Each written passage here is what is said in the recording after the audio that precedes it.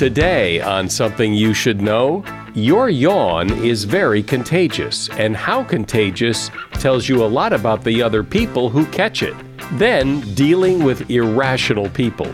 You'll discover techniques that will disarm any jerk. Most jerks act like jerks because they feel like the world has not treated them like they're important. What'll happen is you'll feel such a sense of mastery that you calm down this person who is enraged. You can actually have a pretty good conversation. Also, when you're having a bad day, the best thing may be to head to the kitchen and the interesting and unusual ways color affect your behavior.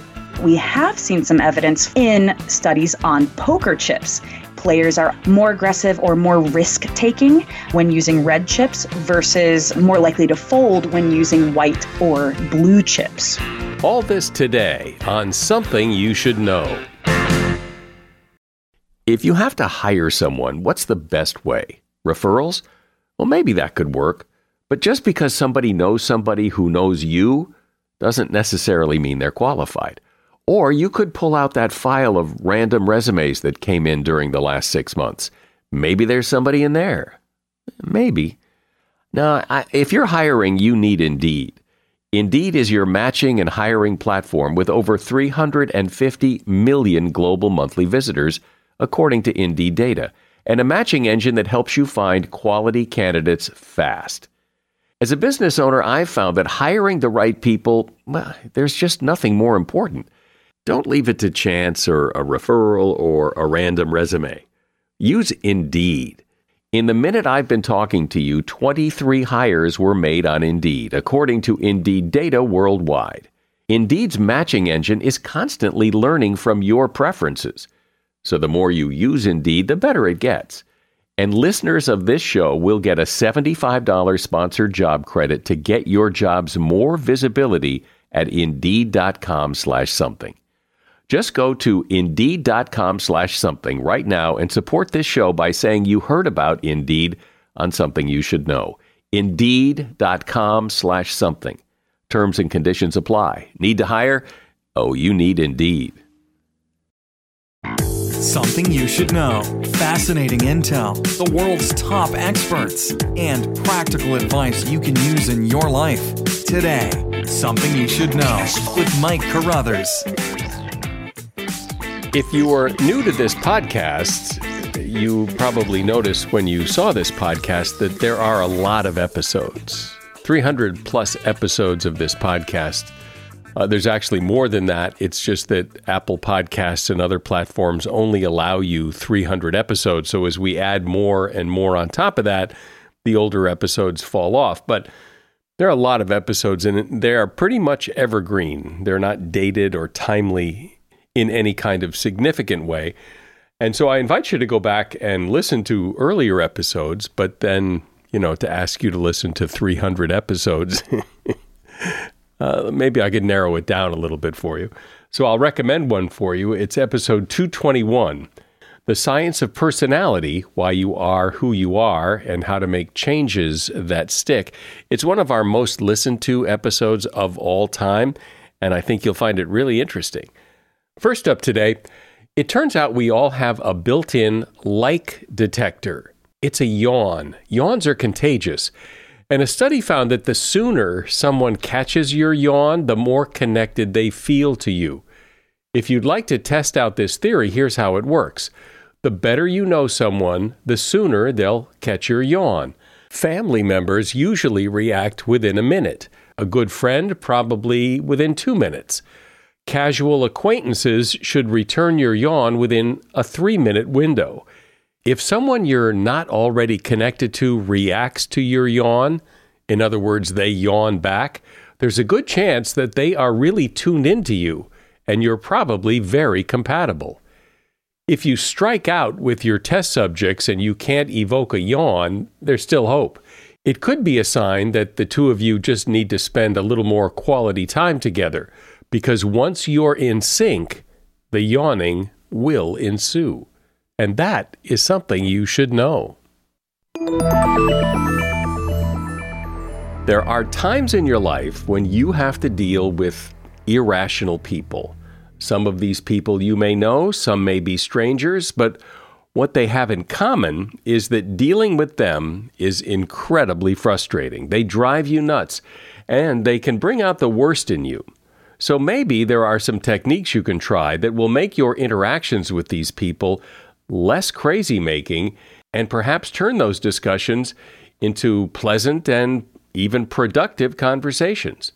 Here to discuss this is Dr. Mark Goulston. Mark is a psychiatrist who's written several books, one of which is called Talking to Crazy. He's also the host of a podcast called My Wake Up Call, which is Mark talking very intimately with some very impressive people like Larry King and Patrick Dempsey. And also a lot of the people he talks to are people who have been guests here, but the conversations are very different. Again, the podcast is called My Wake Up Call. Hi, Mark. Welcome.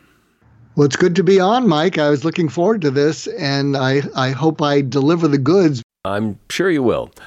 So when we talk about these crazy-making people, these irrational people that are so difficult to deal with, who are they and why are they irrational? I want to be clear. It's not about mental illness. I took a lot of heat from the psychiatric and psychological communities. They'd say, how can you write a book called Talking to Crazy? And I say, well, it's about people who drive us crazy. It's not about mental illness. And you don't have to look very far to think about who's driving you crazy.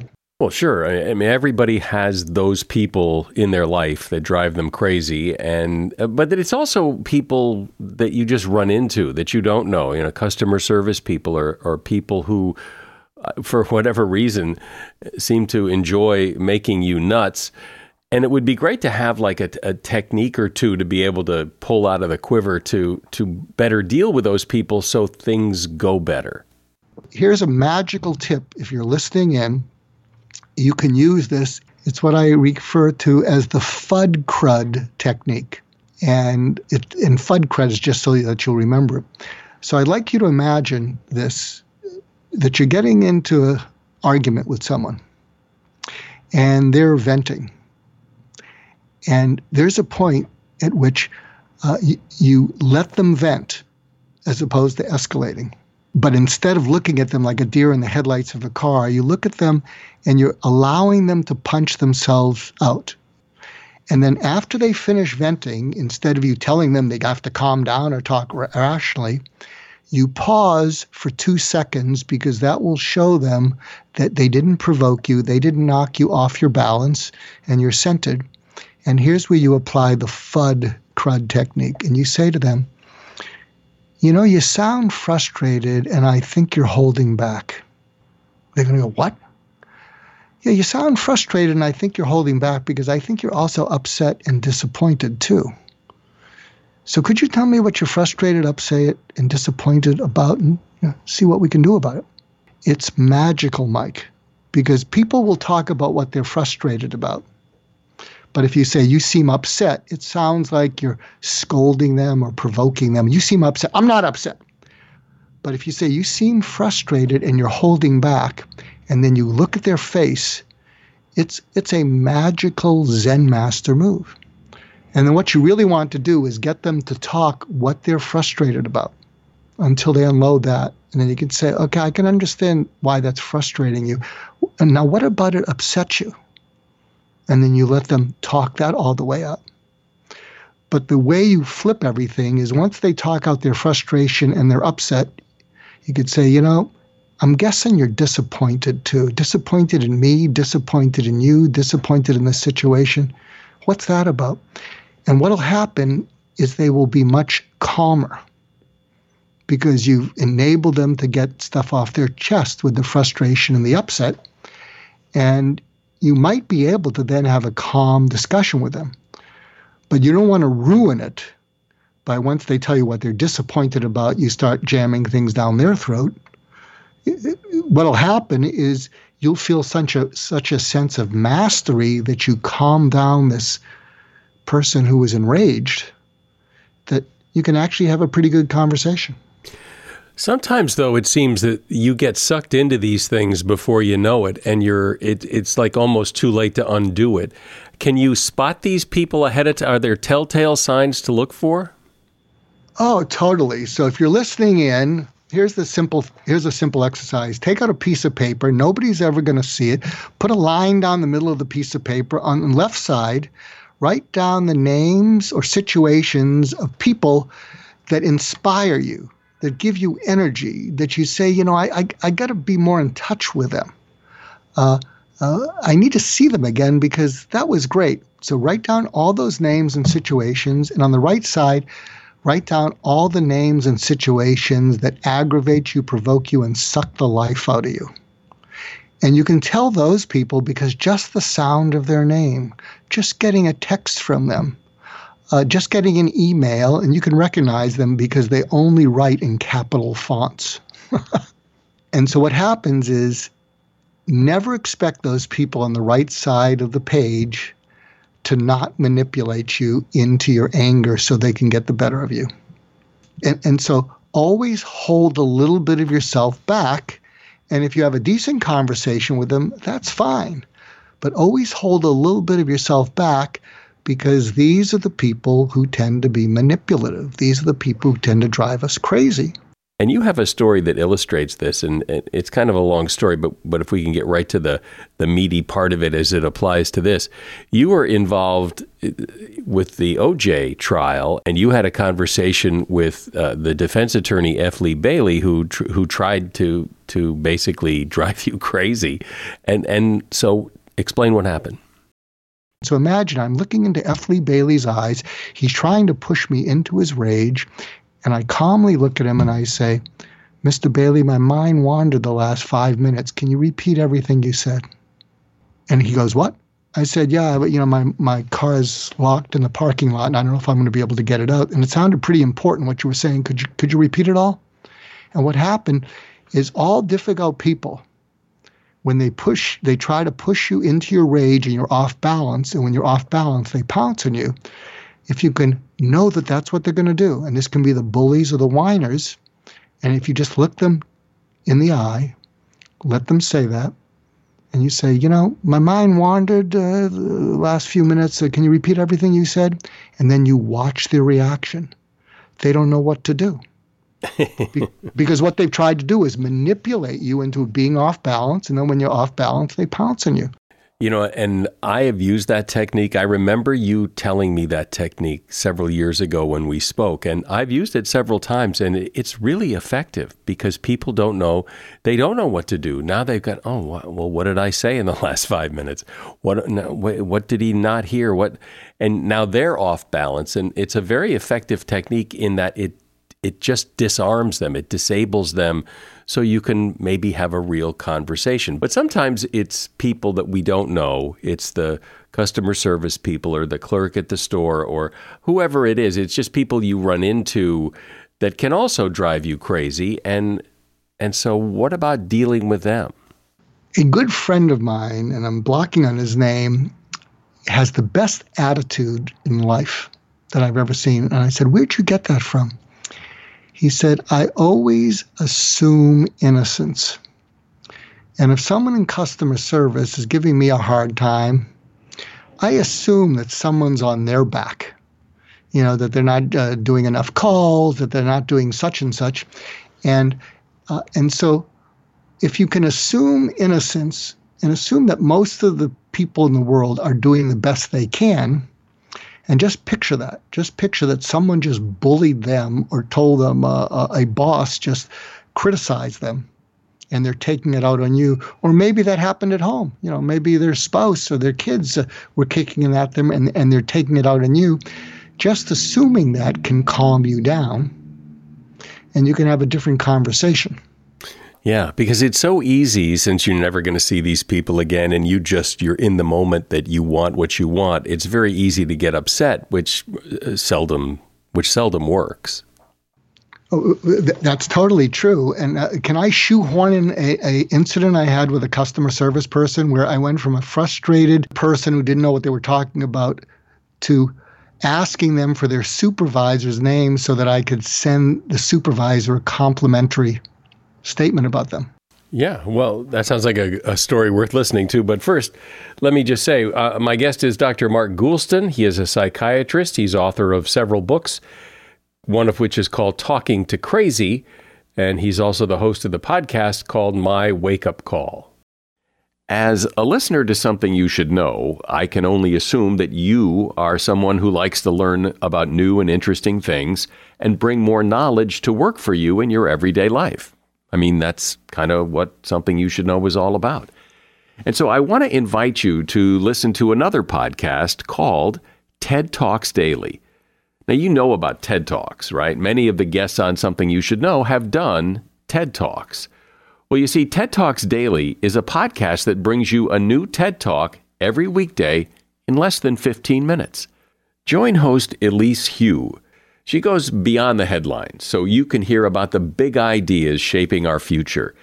Learn about things like sustainable fashion, embracing your entrepreneurial spirit, the future of robotics, and so much more. Like I said, if you like this podcast, Something You Should Know, I'm pretty sure you're going to like TED Talks Daily. And you get TED Talks Daily wherever you get your podcasts. So, Mark, you were going to tell us a story. So every day, whenever I am being served by a name-tagged faceless person, who's normally you treat like an appliance or a function, after they take care of me, I say, Joan, thank you. My name's Mark.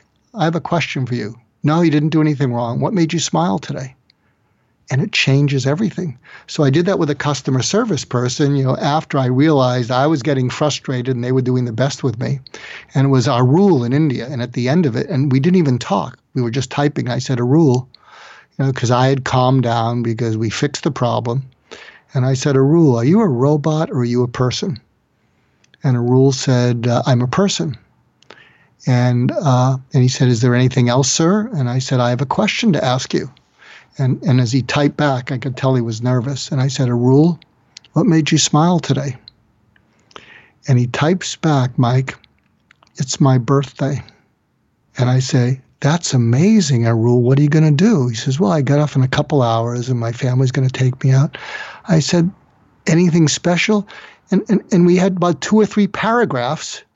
And what happened is I so liked going from frustrated and angry to making this guy's day. He has never gotten that kind of conversation in customer service ever. And I like being able to get the anger off my chest.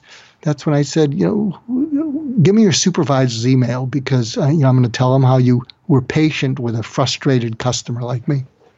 And I felt great afterwards, Mike. But you seem to be like one of these guys that's really good at staying calm and disconnected. And a lot of people would say, look, I'm sorry, my trigger is a lot different than my fuse is a lot shorter than yours.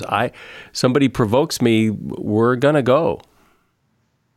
Well, what I would say to them and you, Mike, I'd say, how's that working for you? Yeah, I can see in the short term, well, I like not letting anyone take advantage of me, but in the long run, what it often causes is people tend to be wary of you. They're afraid to trigger you. They see that you have a short fuse. And when I ask people like that, and this has nothing to do with you, I'd say, how emotionally close are you with the people you care about? How much do you open up? How much do they turn to you? Or do they just turn to your spouse and you have no connection with them? And what happens is then they become like a deer in the headlights and they say, how'd you know that about my life? And I say, well, what do you want? The point is, you can change it if you want to. You don't have to. It depends on, what you want to do. And to me, life is too short to have a chip on my shoulder. And I have to work on it because, I come from a family where there is more than a few chips. Well, it's interesting that really this comes down to a real couple of techniques that really are disarming and in a nice way and can really, I imagine practice makes perfect, but if you try this, it would be very helpful in calming people down and having a better conversation. Yeah, I'll tell you, I can't mention this person, but I went to a big event and I met this where you bring your families, and I met this guy who had been in the public eye, and and I was talking to him, and I said, oh, I noticed that you're here with your wife and your kids. How's that going? because I know how it's going. He gets to be the big shot and she's got to manage the kids. And I could even pick that up. And I say, you ever get into any little tiffs, back in the hotel room? He's looking at me. How do you know this stuff? And so I gave him the FUD crud thing. I said, if you get into one of those things, you might want to try this with your spouse. And he was like listening closely. Then I see him the next day at this conference, and he says, well, I had a chance to use the FUD crud. I said, what happened? And he looked at me and he said, we had the best conversation we have had in 10 years. There are times, though, when you're going to deal with somebody who's being a jerk, and, you can try to disarm them and use your techniques, but they may not work. A jerk's a jerk. And so then what do you do? Well, there are dyed-in-the-wool jerks, but there are jerks who are that way because inside they feel that the world has done them wrong, and you just have to give them a taste of doing them wrong, and they come at you. I'll tell you another technique that is magical. Most jerks act like jerks because they feel like the world has not treated them like they're important. They've treated them like they're insignificant. So another technique you can say to someone is you can say, what you said is much too important for me to get wrong. So let me repeat back to you exactly what you said because it's too important for me to get wrong. And that technique is when you then repeat back exactly what they said without any emotion. It calms them down because they have to then listen to you, and they're going to listen to you because you're telling them back what they said to you, and you gave them the compliment of saying it's important. Doesn't it make sense that most jerks feel as if the world has treated them like they're unimportant, they're insignificant? And if you could give them if you can flatter them, and you're not saying they're important, you're saying this is, and what they said is really important to them. It's not important to you. But there's all these kinds of things that we can do. I guess the point is, do you want to go out in the world trusting the goodness, or always being on the lookout for the badness? Because that will inform how you are in the world. Do you have any other techniques or tactics or strategies to deal with irrational people? Because they do come up in life so often. Any other ways of handling them or communicating with them that makes it go easier? There's something that you can do proactively. There's a distinction between being proactive and reactive. When you're proactive, you're much more positive. When you're reactive, you're much more negative. And there's something you can say to one of these people. Text them or you call them and you say, I need your help with something. And that's pretty disarming. And they're going to be curious.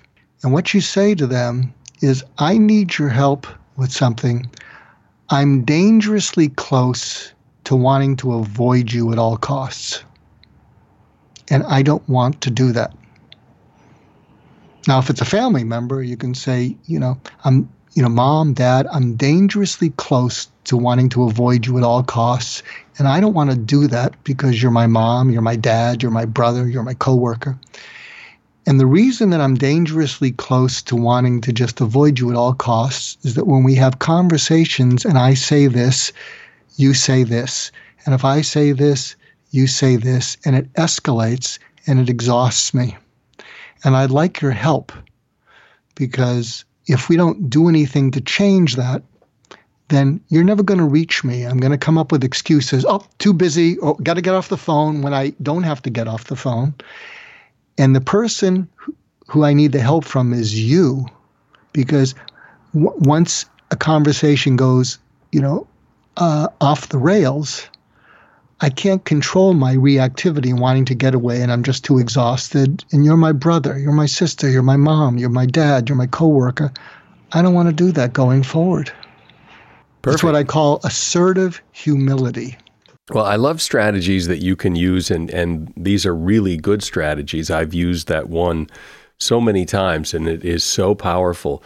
Mark Goulston has been my guest. He is a psychiatrist. He has a podcast you ought to check out called My Wake Up Call with Mark Goulston. And he's also written several books, one of which is Talking to Crazy. You'll find a link to that book in the show notes, and also a link to his personal website, markgoulston.com. Thank you, Mark. You made me smile today. Good. So long. You have probably heard that color can affect your mood and even your behavior. Can it really? Can some colors actually calm you down and other colors make you more energetic? Does wearing a certain color give you more authority? Is this real science, or is this just some pop psychology theory? Well, let's find out with my guest, Britt Garner. She is a PhD student, and she's got this wonderful YouTube channel that looks at science and makes science interesting and easy to understand. Her YouTube channel is called Nature League. Hey, Britt, welcome. Hey there. Thanks for having me. You bet. So it seems to me that this idea that a specific color could have a certain effect on you seems just a little far-fetched in the sense that there are so many different shades of color. So when you say, well, red does this, well, what shade of red? And the color has different intensities. And it would seem that different people would have different reactions to different colors, that you can't make a blanket statement that blue does this or red does that. What's your take on all this? Yeah, I think it's really good to ground ourselves when we think about the way humans interact with the environment and psychology. Think about non-human species and the potential for over evolutionary time, why would we respond to something like color? What is color? What could it possibly mean in terms of something as basic as, say, survival? And so if you look within the field of what would be called color psychology, the idea of how do different colors affect human behavior, there's been a lot of conflicting data throughout the years. But in reality, there's only a few things where we see true significance within color, and that is rooted in evolutionary explanations. So let's start with a specific example of something I've heard, and I think other people have heard this, that supposedly somebody did an experiment and discovered that when you put prisoners in a prison or a jail and you put them in a cell that's painted pink, that it has an almost immediate calming effect on everybody. So what's the story with that? The truth is that the methodology of that particular study wasn't quite right, particularly the way they set up, say, a control versus an experimental group. The issue is that when it's been replicated, groups have not found the same kind of changes in behavior. And when you look even further into it, you can see that there are differences in the way that a study is represented and also how many things can change when we're talking about something like color, because color is so broad. But I have had the experience, and I'm sure you have, everybody has had the experience of walking into certain rooms that are painted a certain color and having a very calming feeling about it, that it calms you down. It just happens, right? It does. And so within this field of color psychology, I think while there is a lot of conflicting information, I think what we can say, at least right now, is that color and the way that humans respond to it both has a biological basis, but also a learned basis. So this idea of association. There are a lot of things, especially within marketing, that have given us connotations. Let's do an example like Valentine's Day. I'm going to walk down the grocery store aisles and there's going to be a lot of red. There are going to be hearts in that kind of cartoon shape of a heart, not an anatomical heart, and they're going to be red or pink. And it's going to be things like, get this for the person you love. And there's this huge connotation within that. And the interesting thing, though, is that this changes between cultures and in different regions of the world. If you just look at what people wear for their wedding day, for example, you can actually see definite differences. And so when you mention, oh, yeah, we've all experienced that, Certainly we have, but it can differ based on our experiences. And then it's looking like there's only a few small things that actually have some scientific merit to them. In other words, things that are not conditioning, like we've been conditioned to associate red with Valentine's Day and love. There are some biological things, right? And what are those? We have seen, this is kind of neat. So maybe painting the prison walls didn't calm people down, but we have seen some evidence for behavior, again, associated more with testosterone, like aggression or kind of confidence, in studies on poker chips, and how players are either more aggressive or more risk-taking when using red chips versus more likely to fold when using white or blue chips. And why would that be? What's the explanation or the hypothesis for why that happens? I do believe this was a study done in the Netherlands, and their best kind of bet was there is an idea of competitiveness, which comes from an increase in blood flow, right? Higher oxygenation, potentially more confidence. And then if you have someone seeing that, imagine that if you have a bunch of red chips, it's almost like the other players at the table see you with more oxygenated blood or more health or more vigor. And so potentially what's happening is they are taking you in as being more confident. We don't know for sure, but these are just the possibilities that have to do with biology and not necessarily something that we have learned to associate.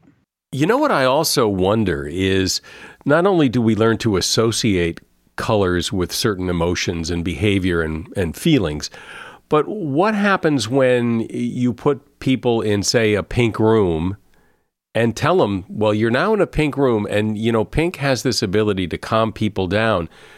Well, is the suggestion that pink has the ability to calm people down, does that actually help people calm down? Oh my gosh. So placebo effect, right, applies to just about everything. Our minds and our bodies are so intertwined because our brain is an organ. Our brain is a part of our body, and these things talk to each other, in a colloquial fashion, if you will. There's absolutely the power of the mind to go into a calmer state because of thinking it should be calmer. This is a thing that does this. Therefore, I am able to, again, power of thought, power of mind, adjust reality. And we see this all the time with the placebo effect. I totally think you would most likely get it. And in fact, some of the issues with the original studies, some people have said, it might have just been because they knew what you were doing. If I came up to you and I was like, hey, I want to know if this pink room makes you calmer. Will you step in there? You're probably going to be focused right on things related to calmness, right? I wonder if, for example, back in the 80s, John Malloy, who was a fashion guy, told men that a red tie is a power tie, that if you want to be perceived as powerful, that you should wear a red tie. And that became kind of conventional wisdom. And I wonder if, because everybody knew that if you were wearing a red tie, you were wearing a power tie, and that made you more powerful, that in fact it did, just because you'd heard that a red tie is a power tie. Oh, absolutely. Because once again, this is kind of going into, and we see it even more with marketing, some interesting studies. And I think where this field is really headed, because dollar bills is, how can I use color to sell more things? And one thing that they keep finding when they start looking at buyers' behavior and then branding is that there's actually a higher satisfaction in the customer when the color of a product matches up to its perceived use.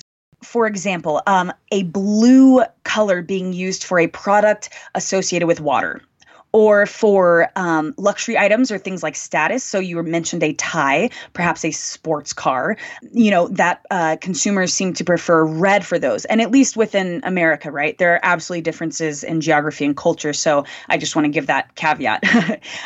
But it looks like there's actually less consumer satisfaction when those things don't match up. When the conceived notion, whether that is a shared, memory or tidbit or kind of cultural norm, whatever it is, when it doesn't match up, consumers notice, and they actually will wind up buying less of that thing. Similarly with something like atmosphere, so blue, having blue stores, websites have consistently been rated as more relaxing. And within that comes the idea of trustworthiness. First of all, we talked about the shared experience and culture of, as you're growing up, you're already seeing bottled water has blue, the ocean is blue, and these kinds of things have blue associated. But also let's think biology and think back to what blue or darker things would mean. It's typically for a species like humans, we are awake during the day and sleep during the night. So something like the sun rising and those yellows and oranges typically confer a kind of idea of awakeness or energy or alertness, whereas something like blue or purples would be more of a sun setting or dusk or going into the evening.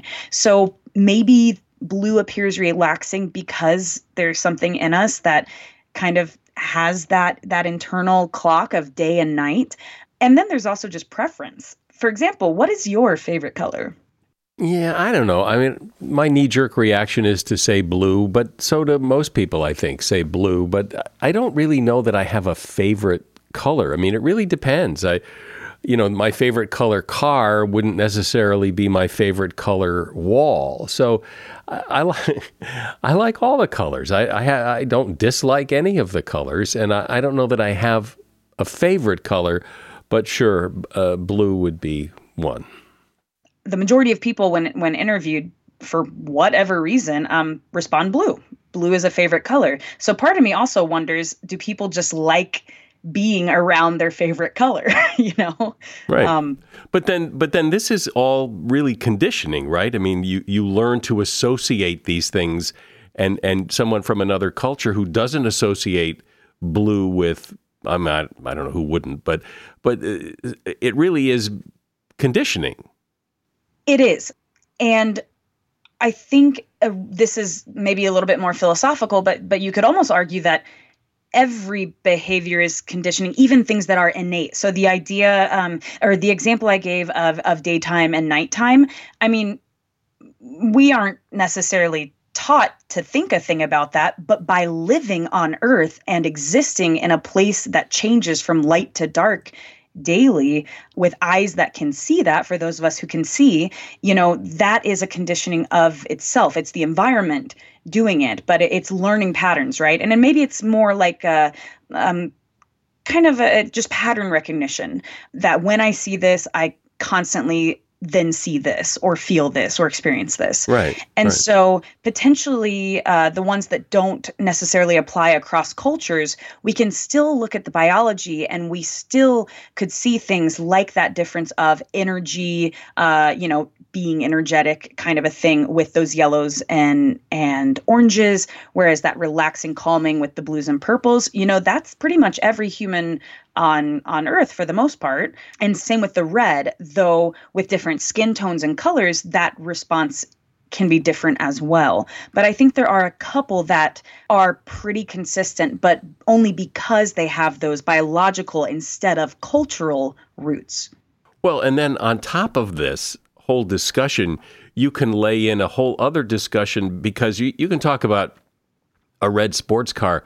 Well, not any red sports car. There's lots of different kind of reds, and some reds would look really horrible as a sports car.